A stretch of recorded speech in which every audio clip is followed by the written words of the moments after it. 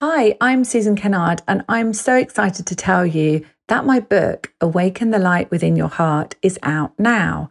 You can get it on Amazon internationally. So wherever you are in the world, you can purchase it either in hardback form, softback, or Kindle. Let me tell you a little bit about my book. The first part of my book is about my story of awakening. It also goes into details about how we attract what we attract into our life. And I tell you little bits about me and why I do the work I do today. The second part is all about the guides channel for the whole second part of the book. And they give us incredible advice and processes to help us heal ourselves. And the third part of the book is all of my processes that I've been channeled over the years that I use on a daily basis with my clients and my groups and my members. And so I'd love to share this with you. Each one of the words that's written in this book is coded with healing. And I know that you're going to heal by just reading it. So much love for now, and I can't wait to hear your feedback on Awaken the Light Within Your Heart.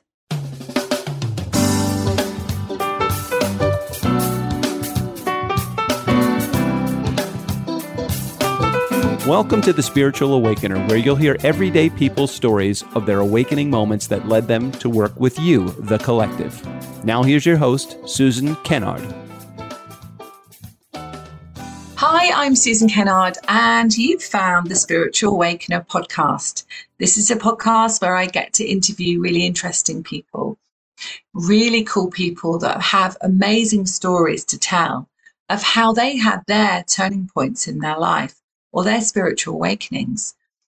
So I've got Dave here with me today, and the podcast is all about bringing people on to talk about who they are, what their spiritual awakening or their turning point was, and how it led them to help the collective, okay? And that is all of us. You know, we are all one, and we are all here enjoying this world, and it is time for us to really step up and remember who we truly are and the power we have within us. And one of the things that's really important is to remember that we can heal, okay? And there's a huge amount of conversation around that. And there has been over the last 2 or 3 years. Can we heal, or do we need something outside of us to heal us? So I'm going to hand over to Dave because he has some really interesting thoughts on healing. And I share a lot of them, which is why I've invited him to come on the Spiritual Awakener podcast today. So welcome, Dave. He calls himself allegedly Dave. So I love that. That's cool. That's cool. Why allegedly Dave? Dave? Okay, well, but it comes out of the free man on the land movement, the idea of the your name being a bit of a trap. Yeah. So you'll find people calling themselves commonly known as, and commonly known as. Yeah. I'm allegedly Dave. Yeah. and it's a frequency, isn't it? Our name holds an energy, doesn't it? It holds an energy for us as well. You know, I believe it. I believe it does. I think. I look back into the Old Testament a lot, and you'll find that the people were given their names after what they would end up doing in the future. Yeah. So Wow. I think your name does have an effect. You know, and there is something called numerology, isn't there? And where people look at the energy of each letter and how that actually affects you. But, that's another story. So, Dave, who are you? What was the thing that led you to be who you are? I mean, I met Dave, just to say for everyone listening, I met Dave at my children's home ed class, where he was talking about the earth and, beliefs around whether it's a globe or whether it's flat. And it was really interesting to meet him because he was not only talking about that, but he was also talking about who we are actually as people. And these kids, you know, are very fortunate because they're not in the mainstream. So they're able to have these experiences where they can kind of think out of the box. And Dave wasn't telling them what to think. He was giving them the opportunity to question what we're told. And so then the following week, or a couple of weeks later, I spoke at the children's group as well about mission and purpose. And exactly the same, I gave children an opportunity to think about, you know, who they truly are and what they really came to do. So that's how I met Dave. So Dave, tell us, you know, what was your awakening? Well, I was a computer programmer working in New York on Wall Street, deep in the matrix, you know, earning lots and lots and lots of money, and had a flash car, big house, all the trappings. And then I watched 9/11 from close up. I was nearly in it, to be honest. I turned down a job in Tower 1 a month before. So always I watched 9/11. I know. So I watched 9/11 from across the river, and it didn't. Yeah, I thought there was something a bit fishy, but you know, I was back at work the next day, so you know, moved on. It wasn't until about 3 or 4 years later, that my daughter came to me with some physics homework she couldn't do, and you know, just working on this problem, I figured out that it couldn't have happened the way it actually did. So that launched me on a quest for truth, figure out what's the whole point of this. And it also coincided with my midlife crisis. You know? So I was asking the questions about myself. Why am I here? What's the point of me being here? Yeah. You know, it can't be just to work and pay bills and things like that. So those two things came together, and I've literally been on a quest for truth for the last 18 years. And do you think that as a child, you were someone that kind of questioned, or do you feel that you were someone that just followed the narrative of, you know, what you were told?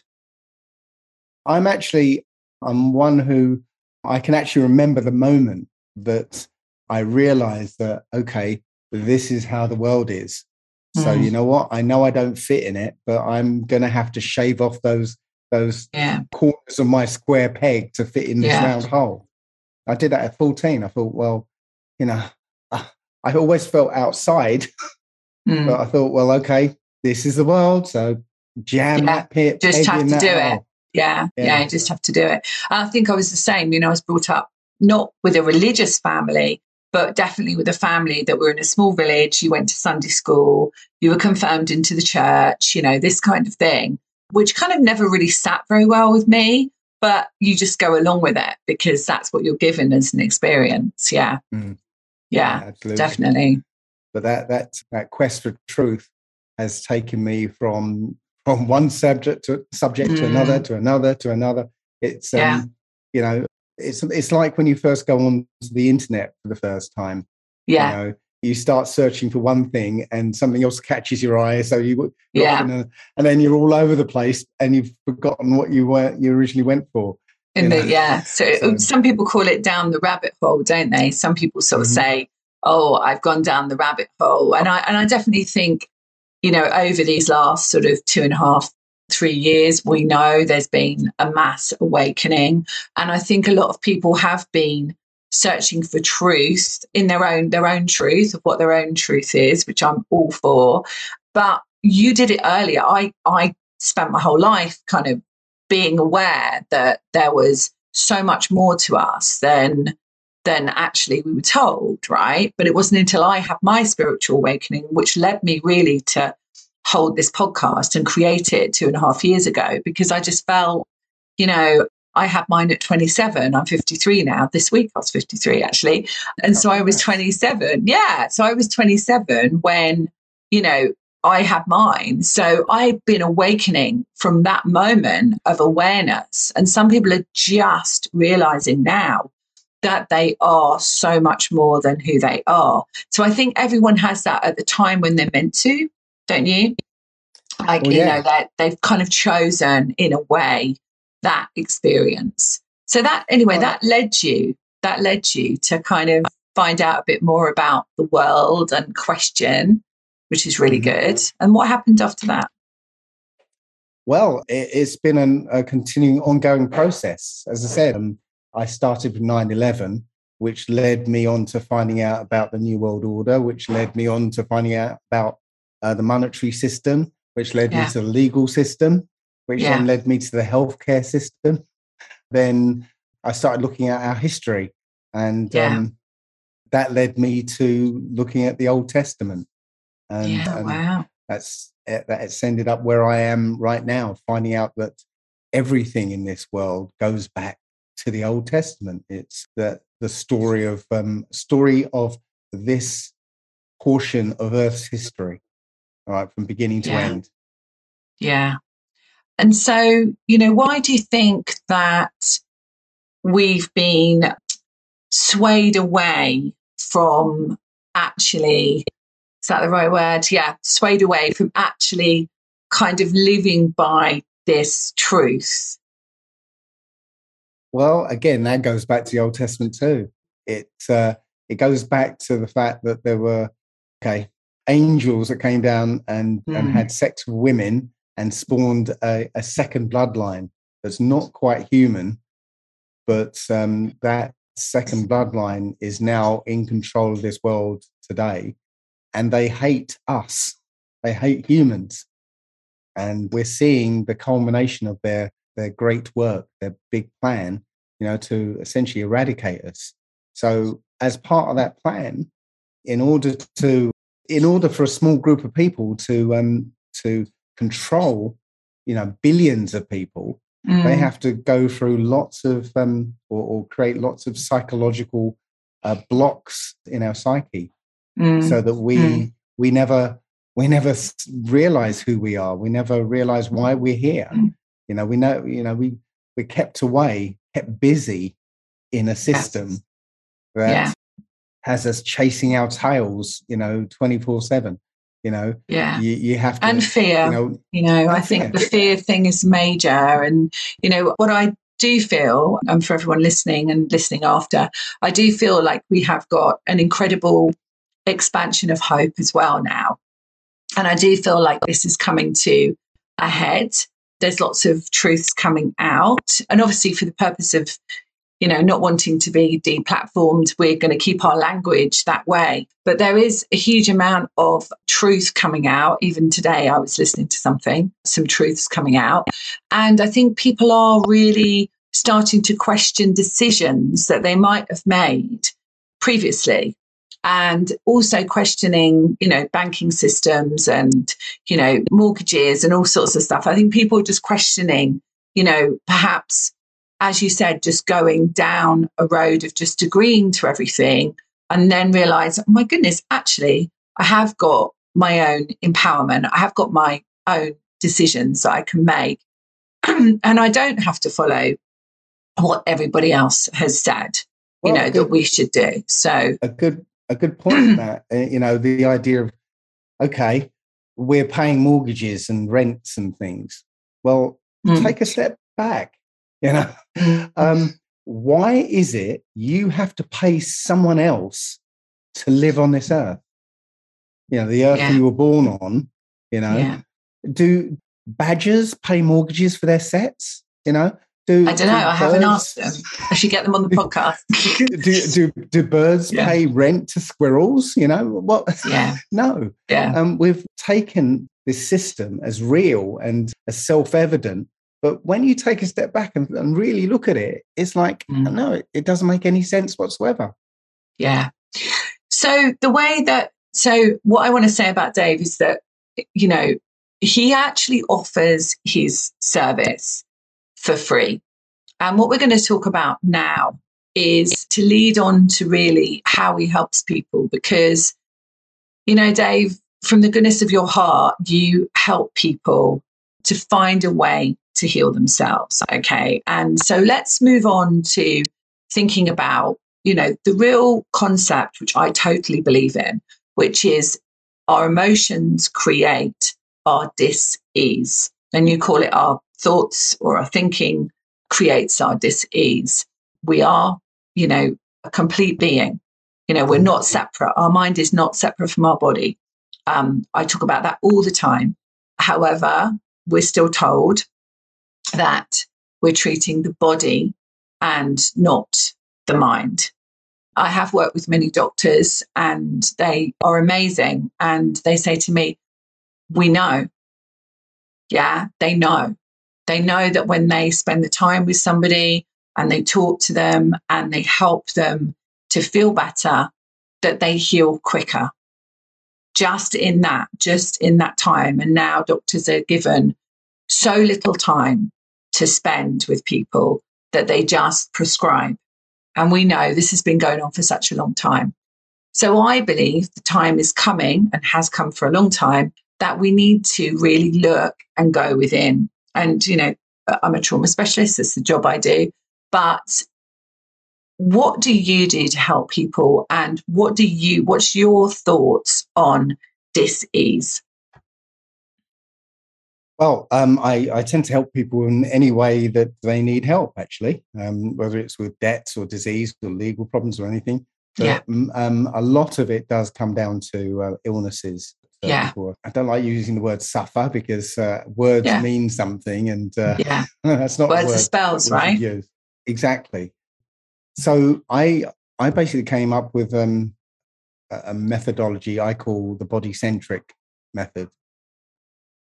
Because, as you say, it's we're in a system which uses, looks at tiny parts of us and says, "Oh, we just need to fix that bit." If we put some oil-based chemical on that bit, it will, make it work better. Yeah. No, it's we live. Our body is a holistic system. Yeah. It's not, all the parts aren't separate from all the other parts. So my method comes down to essentially 4 different things. 4 things you have to do. Doesn't matter what you've got, you'll heal, because there aren't separate diseases. There's only one disease, and that's bad health. What happens is over your lifetime, your habits, your environment, all these things basically start piling up in your body and causing bad health. And when it gets to a certain point, the body can't manage it anymore. So it goes through an emergency cleansing process, which we call disease. But it's not disease. It's literally the body going, okay, hang on a minute. I can't keep doing this. I'm gonna knock you down for a while and try and clear. Yeah. Yeah. So, but again, we're in a system that misunderstands that, and gets us to poison ourselves even more. So, and actually, I think most people do actually know that what they put in their body actually is probably not the best for them, and there is just that God complex, isn't there, with the doctors and with what perhaps we've been told that this person can fix us. Mm-hmm. And so then there's a lot of fear around that, and there's no judgment with anyone that, if you're listening to this and you are, finding things difficult at the moment and your body is unwell, there's no judgment with what I'm saying. I'm just bringing awareness to this. And so, when we have fear, when we hold fear, we are more likely to reach for what we feel is a quick fix than taking the time to say, oh my goodness, what is this fear? Why am I afraid of this? I'm afraid of dying. I'm afraid of, not existing anymore, and this kind of thing. Yeah. So then I find people, when they're not so much in that fear, they're able to go, okay, yes, I get that. And so that's why I love what you're saying here is that actually, you're talking about physically what the body is trying to do. It's trying to take a break, basically, so it can heal itself. When people go on holiday, they're often ill, right? And they blame it on the hotel or, the water in the hotel, or, they blame it on something.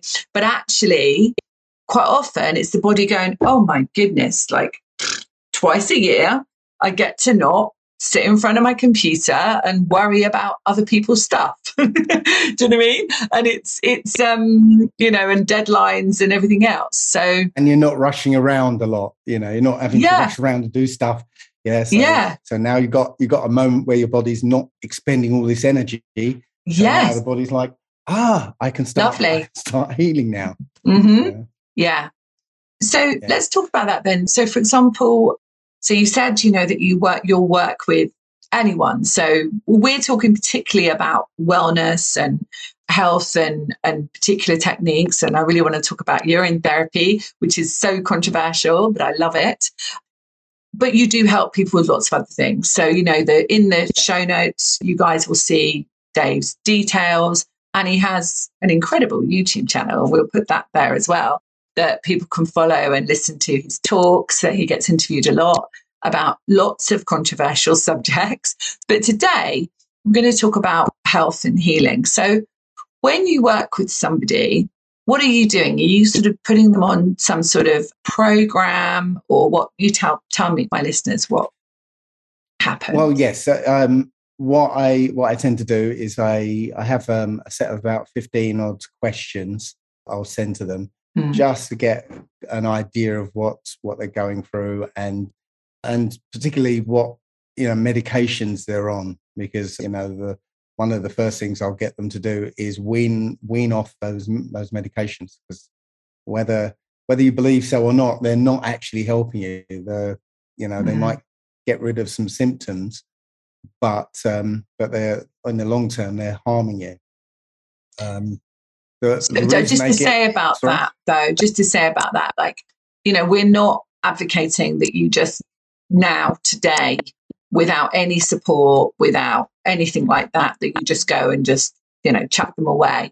I would say, personally, when I work with people that are coming off medication, what I do is I notice that as they start to heal themselves, they forget to take it, or they just say, do you know what? I just feel like I'm not going to take it today, but I might take it tomorrow.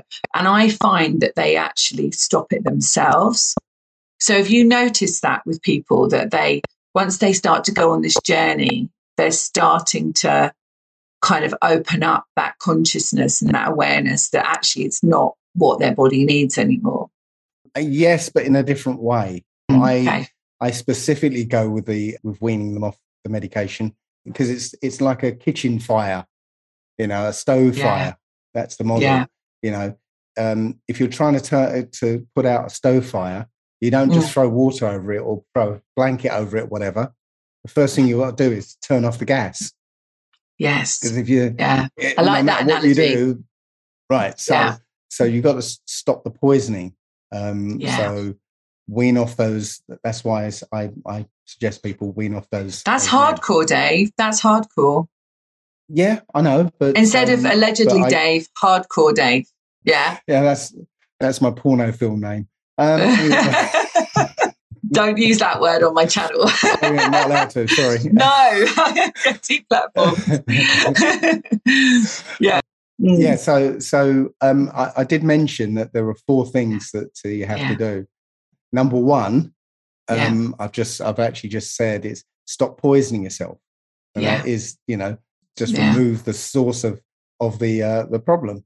Yeah. Number 2 is get rid of the poisons that are already in you, and that's a detox. And I use two different methods for the detox. The first one is distilled water. Okay. Yeah. Distilled water will dissolve and wash out any inorganic minerals that are building up in your body. Wow. And several other things will get washed out of your body with distilled water. The second one is the urine therapy. That's incredibly powerful. So urine therapy isn't always center stage. It's, for me, it's just one part of a greater program. Number 3 is to give your body the energy it needs to heal. And with that is, I use fasting with that. So I usually get people to fast 2 days out of the week. Wow. Complete fast for 24 hours. And the last part is change the way you think, because as we're going to talk about, all disease starts in the mind. So you change, if you go about healing the body of whatever it is, the physical part of it, and you don't change the mental part, then it's just going to keep reoccurring. Yeah. And I do it. So I work with people on the, on the emotional, mental level and the spiritual level, of course, as well. So I work with that part when I'm transforming it. So it's kind of almost like I do that and then work with the body alongside. Yeah. And then I notice people come off medication if I'm working with medication, if that's what it is. Whereas you do it hardcore, like, no questions asked. That is the first thing you do. And I'm fascinated by this. So keep talking. So the mind, how do you help people with that? Right. Well, okay. So what the problem is that when we have an emotional response to something, what we feel as emotion is essentially just a set of chemicals that are being pumped around our bodies to produce various things to cortisol, adrenaline, some things. Activate some things, it depress other things, but we feel that mix of chemicals as an emotion.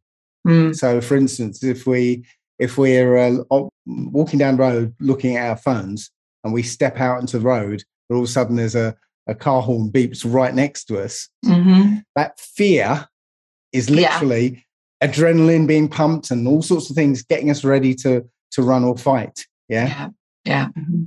So what's supposed to happen is that we feel the emotion, we deal with it, right? The emotion, the chemicals are no longer needed, they they dissipate, and we go back to normal.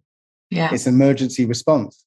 But we're in a system where we are in low level states of emotion, constantly. And high level, some people. Oh, yes, high level. But the real survival stuff. But generally, I mean, if you're a television watcher, even if there's something nice on the screen, that thing is pumping fear at you 24/7. They're hiding it in different frames of the image. We just don't watch television at all. Right. Oh, good thing. We don't have it on because we certainly don't watch the news. Right, but it'll inspire a low level amount of fear 24/7, or hatred, or grief, or whatever. But we're in chronic states of emotion, which means we've got these chemicals running around us, almost constantly. And certain chemicals will attack certain organs.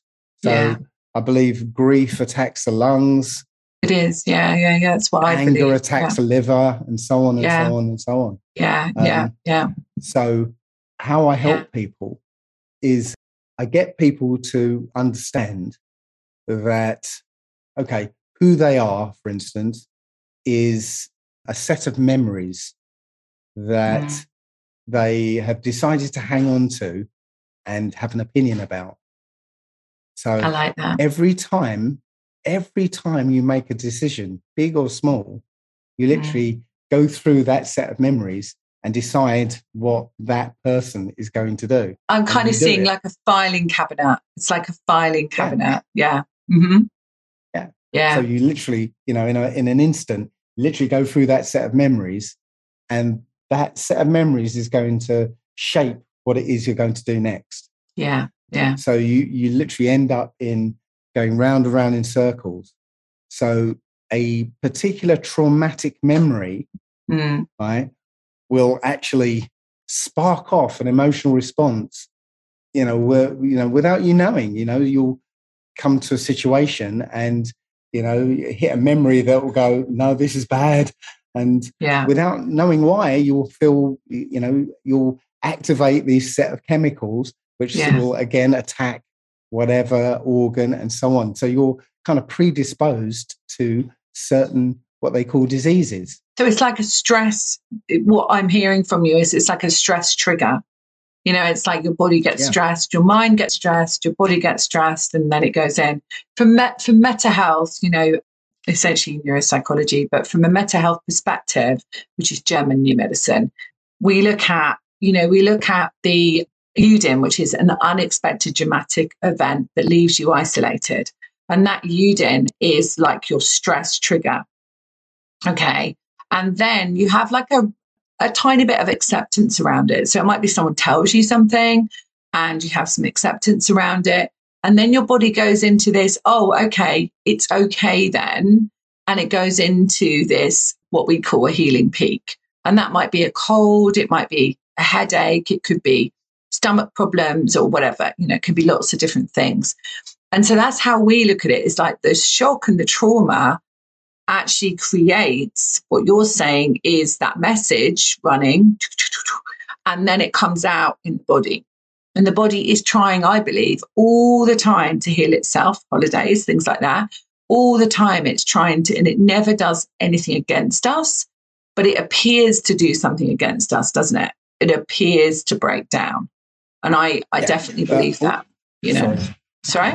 And, naturopaths, I trained as a naturopath as well. Gosh, there's loads of people watching this, actually. Got them commenting. I may take a question in a minute.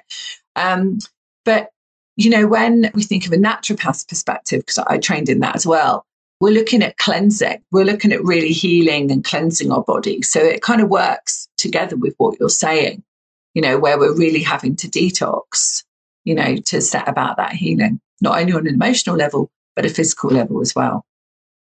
Right. So the process I'm talking about not only works internally, it actually works externally as well, because referencing that set of memories literally drives your behavior as well. Yeah. So not only is it affecting your emotional state, but it's literally driving your life.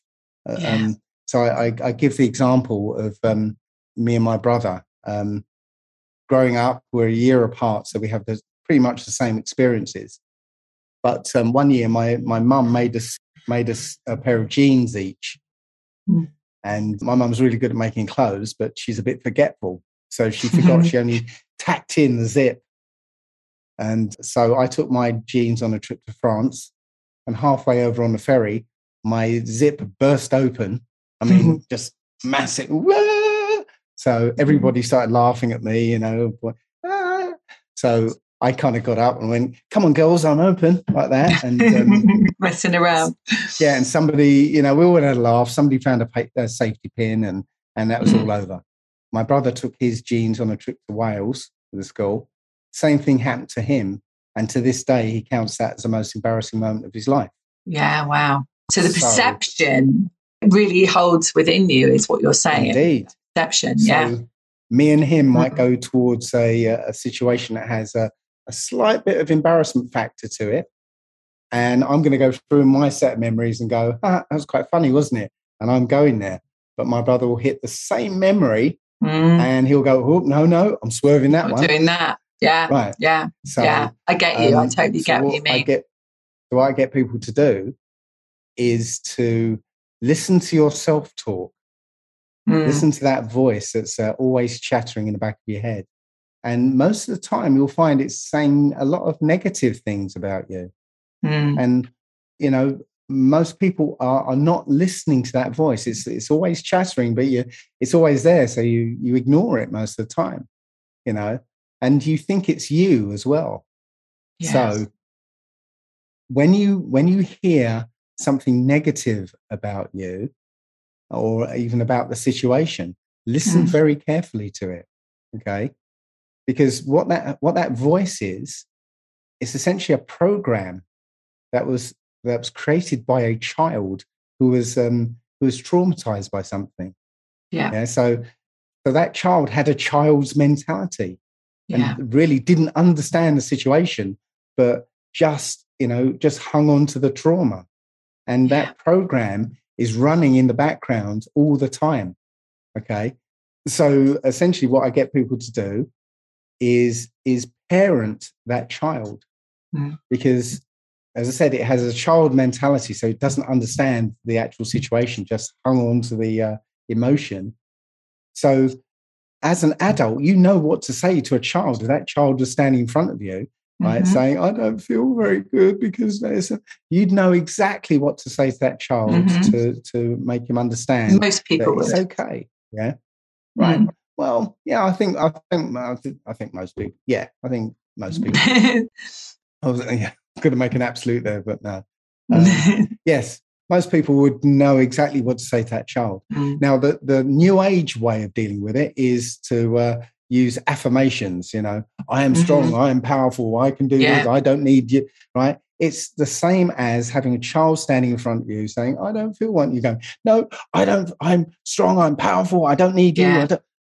That child might wander away, but it's going to come back some other time. Yeah. But if you teach that child about that trauma, then that child program will learn and then no longer be necessary. Yeah. Give an example of, let's say, sexual abuse. Right. Just as an example. If a child suffers that, the first thing that child will believe is that it's my fault. Yeah. I know. Yeah. I deal with that a lot, people. Right. So as a parent, right, you can say to that child program, it's not your fault.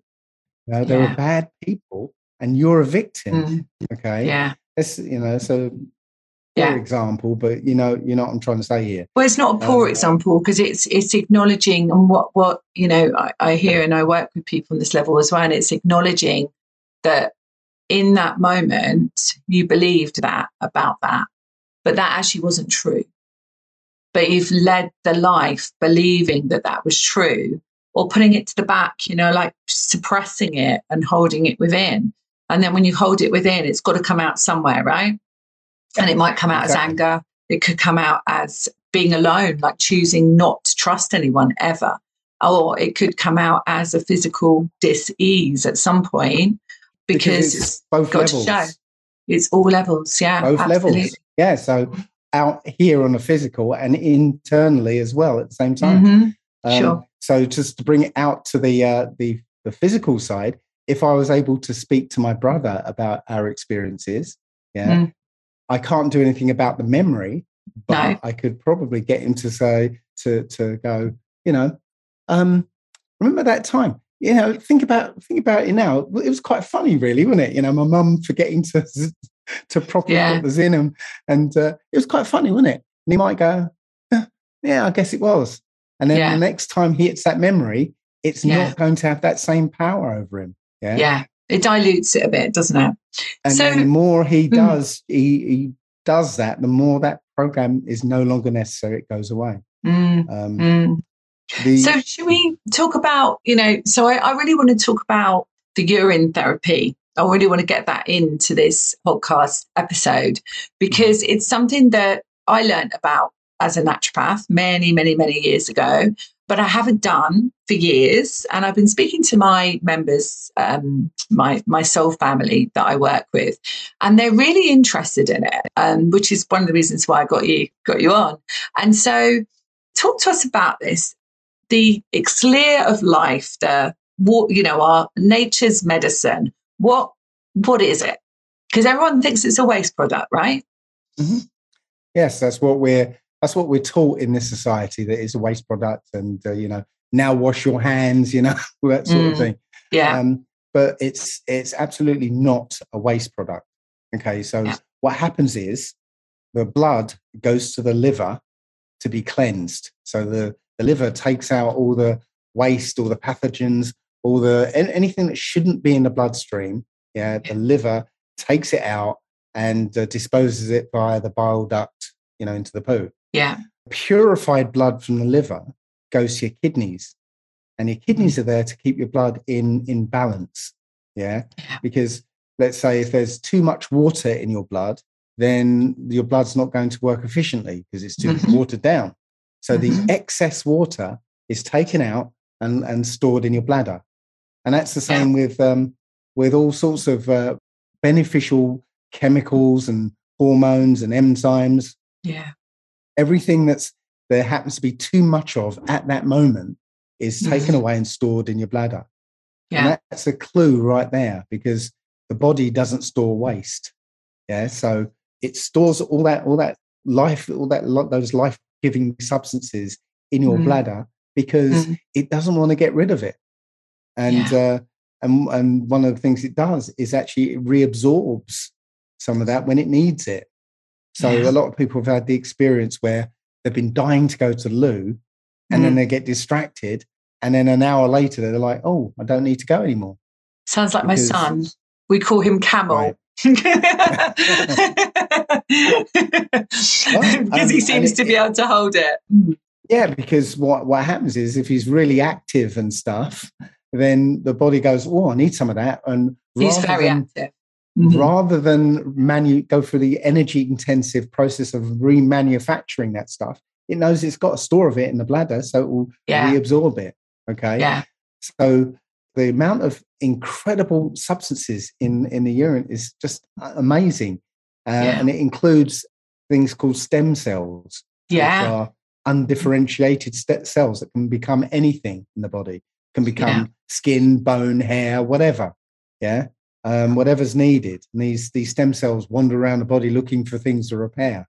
Wow. And you've got a store of that in your urine. Yeah. And you can see that happening if say you have a cut and it's bleeding profusely, right? You pour a little urine on it, the bleeding stops immediately, and within minutes or moments even, a skin forms over the wound, and you can even touch it.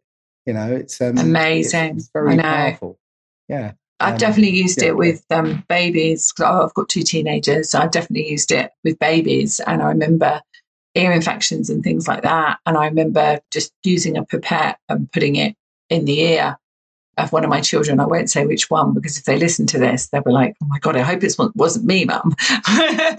So I won't say. But, doing that, and also with breastfeeding and so on, with if you're sore when you're breastfeeding, if you just put some urine on it, then it really did help. But we've heard of the old thing of, like, if you get a jellyfish sting, wee on it, haven't we? We've heard of that. People talk about that, and yet we don't talk about it as a medicine. So let's talk about how it really helps you heal. Well, just to go back to the jellyfish sting. Sure. Yeah, there's a second half of urine therapy, because urine therapy isn't just drinking, it's actually massaging it into the skin as well. Because, as you noted, it will pull out the jellyfish toxin out the skin. Yeah. But it will do that with all toxins. Your skin holds on to lots of toxins, and also it's one of the ways all the toxins come out of the body. Urine actually, when you put it on the skin, pulls those toxins out of you. Yeah. Right. And drinking it actually pushes the toxins out as well. So it's kind of push-pull thing. Okay, so that makes sense. Yeah, because I know that pulls out the toxicity from your cells within your skin, and the skin's the largest organ, right? So absolutely, best place to do that. An example I had was when I gave myself food poisoning, and literally I was trying to make myself throw up, and I couldn't. Yeah. And I'd forgotten all about urine therapy. I was just feeling sorry for myself. But feeling it got so ill. Bad. Yeah. Yeah. I got so bad that I thought, well, I'm going to have to try this. And I drank some urine, and immediately I threw up. Yeah. Because that's what my body needed to do. And and the urine helped it go. But, in other times, it doesn't do that. The first time I drank urine, I had a massive bowel movement and realized that I was constipated. Yeah. Because so your body needed those toxins. Yes. Yeah, your body needed that. Yeah. So what do you notice with people when they start to drink their own urine? And tell us, I know about this, but tell everybody listening and listening after, what would they do? How would they start? Because loads of questions, but how would they start? They wouldn't just necessarily start immediately, because it might be a difficult thing to get their head around, right? I don't know, because when I give talks about it, usually in the break, half a dozen people go out and try it right there and then. Oh my God, that's amazing. I love that. Yeah.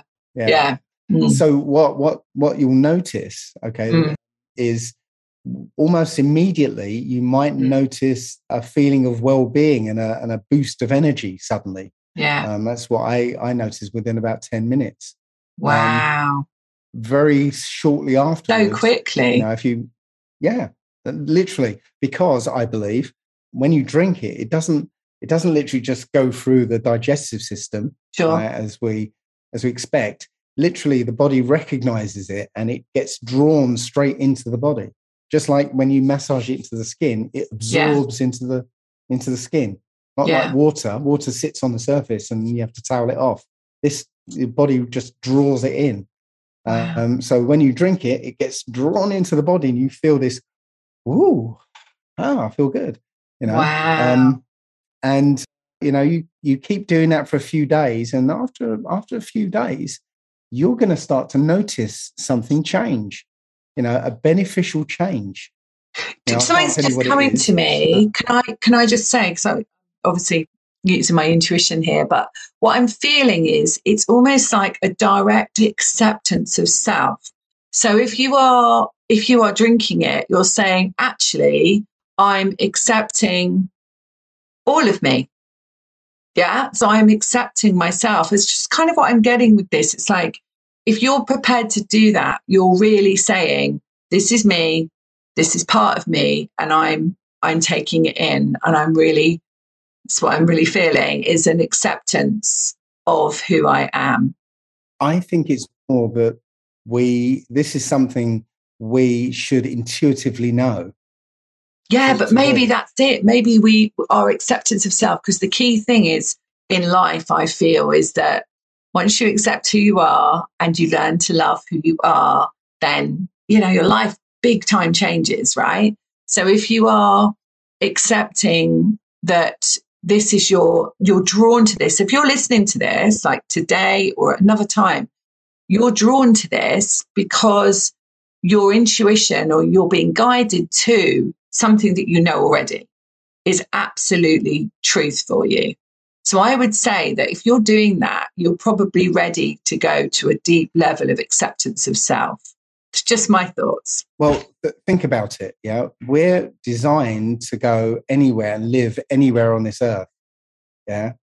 So it doesn't make any sense that our lives should be dependent on, the moringa plant that only grows in the African jungle, or Himalayan sea salt only, is in Mount Everest. Yeah. How does that help you if you live in Basildon? Yeah. Right? You have everything you need with you at all times. Yeah. You have essentially food and water with you. Yeah. Your urine is both water, and it's also the things that eating food would help your body to produce. Eating food stimulates your body to produce these things. Yeah. So you can cut out the food part. Yeah.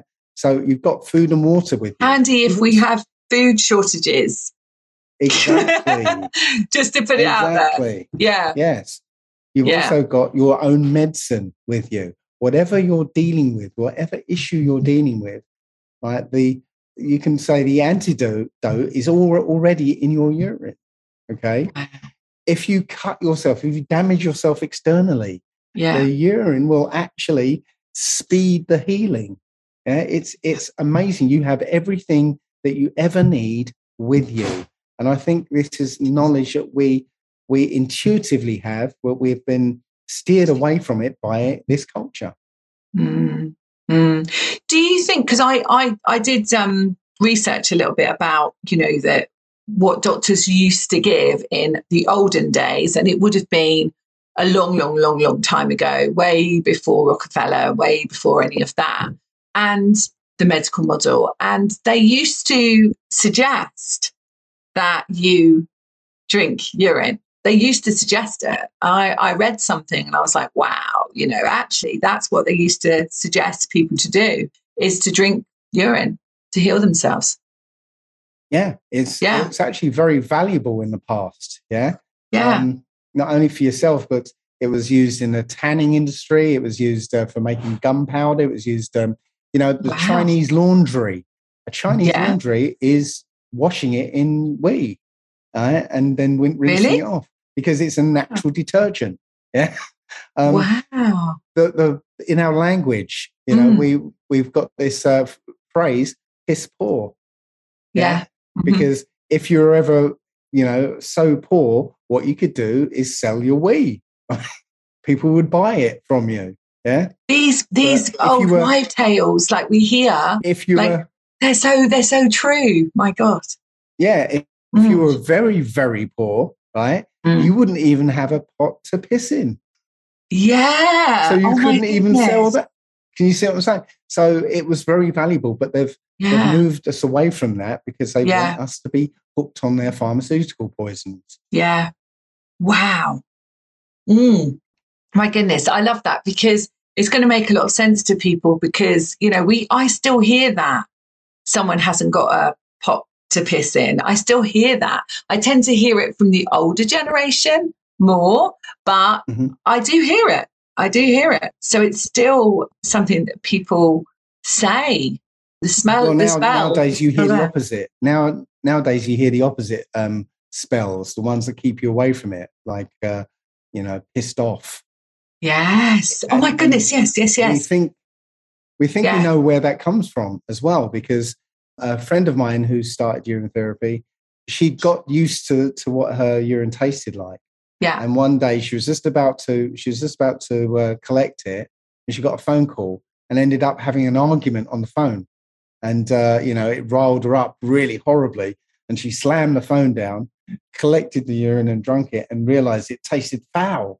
Wow. And it was obviously the emotional, the chemicals and everything. Pissed off. Yes. Wow. That's so cool. I love things like that. And it makes a lot of sense because when we, all the water experiments that have been done by Emoto, and talking to water and saying, you're beautiful, you're lovely, and then talking to another glass of water and saying, I hate you, etc., etc.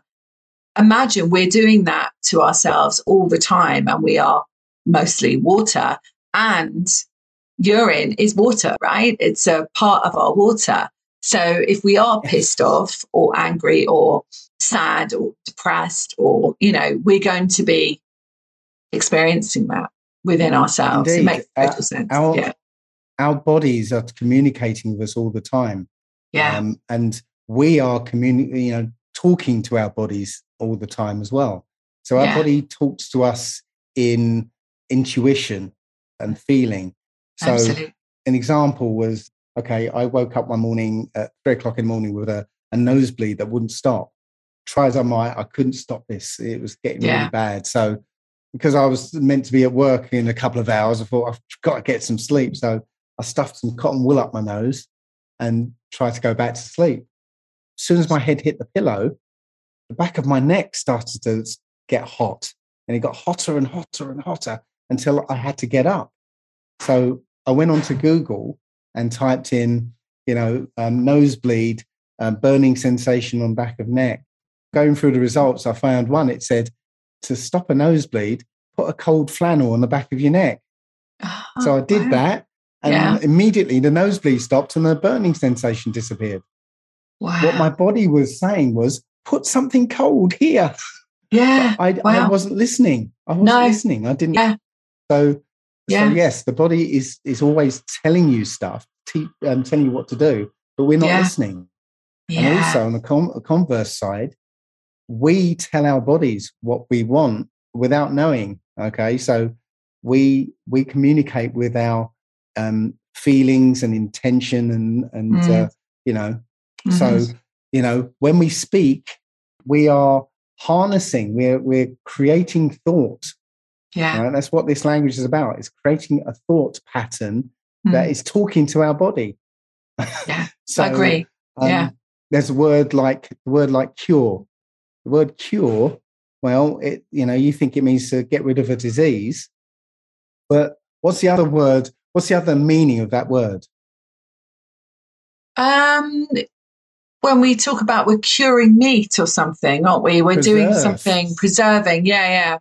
Preserve. So when you say I want to cure cancer, you're saying I want to preserve it. And I used the word suffer earlier. You know, I'm suffering with this disease. The word suffer means to permit. Yeah. When it says never suffer a witch to live, never permit. Yeah. Mm-hmm. It means to. So when you say I'm suffering with cancer, I'm allowing cancer. That's what you're saying. Yeah. Even the word doctor. Yeah. Yeah. We think of it means wise healer or something. Right. But use the word as a verb. Right. What happens when you doctor a document? You alter it. You change it. You falsify it. You falsify it, yeah. What happens when you doctor food? You poison it. You poison it. Yeah, actually. Yeah, I was just thinking. A doctor is a lying poisoner. Wow. I mean, that's so like, you know, when you think about it that way. And I know many doctors, and they definitely did not go into the professions believing that. You know, they went into the profession wanting to be, you know, of service, to bring, you know, to really be of service. And so in a way, the doctors have been doctored. Well, hasn't that happened to everybody? Everybody went into a job with the fantasy of what they thought it was, but it turned out to be something else completely. And a lot of people haven't even realized that yet, but yeah, you know, a lot are they? That's the truth. Yeah, absolutely. But if you, I don't know if you know the origin of the word pharmaceutical. No, go on, tell us. It comes from the Greek word pharmakia, which means sorcery and poisoning. Wow. So the lying poisoners are prescribing poison. Wow. I mean, it's right there in the words. And at some level, you know it. Say, Dave, it's not like, if you can look this up yourself, like, you know, look this up yourself, find your own evidence, find your own, because he's just bringing an awareness for you to do your own research. Yeah. If you want to look up pharmakia, look up a concordance of the Bible, and you'll find it. You know, when you look up the word sorcery in the New Testament, you'll find it says pharmakia, and amongst the meanings is sorcery and poisoning. So yes. Wow, yeah.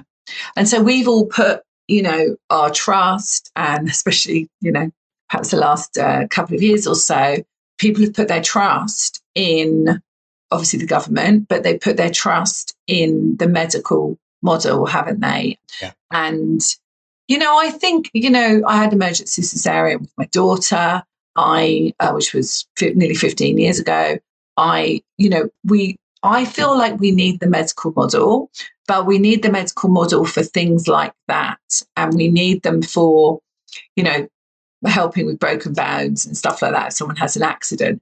But I know that's controversial as well, but definitely the chronic conditions that people present with, and these ongoing ailments, and, you know, lots of different things that people get told are wrong with them, those are where you can really, really heal yourself. And I definitely believe that we are our own inner healer. And what you're saying points towards that we know all of this information, that we know it inherently. It's just I'm hearing blindsided, but just kind of like the blinkers have been there, and we've just not seen it. And now is the time for us to awaken to, you know, my book has just come out this week called Awaken the Light Within. And I was just about to say that, but awaken that part of us that is our light, is our knowing, is our truth, so that we can listen to people like you, you know, hear a different perspective on healing, so that we can like see those parts of us that already knew it. I think that's really important. Well, unfortunately, 100 years ago, the practice of medicine was taken over by the Rockefeller and Carnegie foundations. Yeah. So 100 years ago, there were all different types of medicines. So you would go to a chiropractor if you had back problems. You go to a herbalist or a naturopath if you had something like an infection. If you got knocked down by a bus, you'd go to an allopath. Now, an allopath would only be concerned with dealing with the symptoms. That is, the broken bones, the bleeding, that sort of thing. Yeah. It wouldn't be concerned with the cause, because the cause would be the bus. Yeah. So what the Carnegies and Rockefellers did was they funded allopathic medicine with millions and millions of dollars. They drove all the other types of medicine out to a lunatic fringe. They created medical schools that only taught allopathic medicine. They gave they owned the media, so they created TV shows and films that showed doctors using allopathic medicine. They literally brought this type of medicine to the forefront with money. It's not because it's any better and not because it's suitable. They just funded it into place. So treating symptoms only is crazy. It's like taking your car into the garage because the engine warning lights come on and the mechanic takes the bulb out. Now the symptom, the flashing light, isn't going anymore. So you think everything's okay. But no, problems are just getting worse and worse and worse. And it's from a different source. So that's just what's coming out, which is the flashing light saying, hey, look at me. But actually it's coming from the electric whole system in the car that needs looking at. Yeah. Exactly. Absolutely. So that's how they've trapped us in this thing, because then the only cure, the only treatment, I should say, is to use these oil-based pharmaceuticals, which cause more symptoms and get you on that downward spiral of more and more illness. As I said, with the urine therapy and actually just following the 4 steps, essentially you cut out all that and you start spiraling back up again. As you descend into worse and worse health, more and more symptoms arise. And what the doctors do is they lump a group of symptoms together and call it a disease. That's it. Yeah. There aren't any separate diseases. There's just the one. So yes, it's a complete change of mindset. And it's about trusting that your body knows exactly what it needs to do to heal, because that's its job. Yeah, I totally agree with you. We're coming to the end, actually, Dave, of this amazing, conversation, which could go on for another 2 hours, to be honest. But I just want to tell people how they can get hold of you, and just to be aware that obviously, there's only one of Dave, and you can contact him, but you might have to wait a little while to, for him to get back to you, but he will get back to you. So how can they get hold of you, Dave, if they need some help and support with whatever's going on for them in their world? Okay, I've got a website, is www.allegedlydave.com.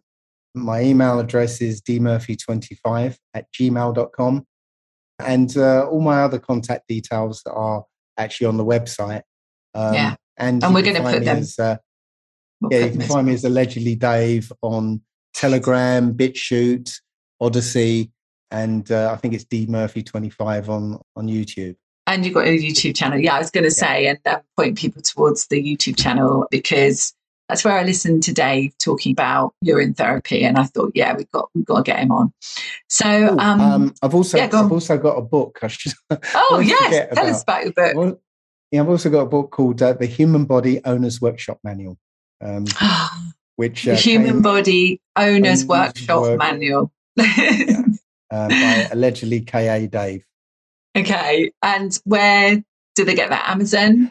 Oh, you can get it on there, but it's also on lulu.com. But, okay. Yeah. Amazing. Great. Well, Dave, thanks so much for being here on the Spiritual Awakener podcast. I'm sure you're going to get quite a few people contacting you. Thank you if you're listening live. I'm going to read all your comments. Thank you so much for listening live. And if you're listening to this after, please know that you can contact me on susan@susankennard.co.uk or my website, susankennard.co.uk. And if you've got a spiritual awakening story that you want to share with my listeners, even if it's controversial, like Dave, then please contact me because I'd love to hear from you. Much love for now. And Dave, thanks so much for being here. You're welcome. Thanks for listening to The Spiritual Awakener and being a part of our conversation. If you've enjoyed the show, please rate and review on Apple Podcasts or wherever you get your podcasts. You can also get great information at susankennard.co.uk.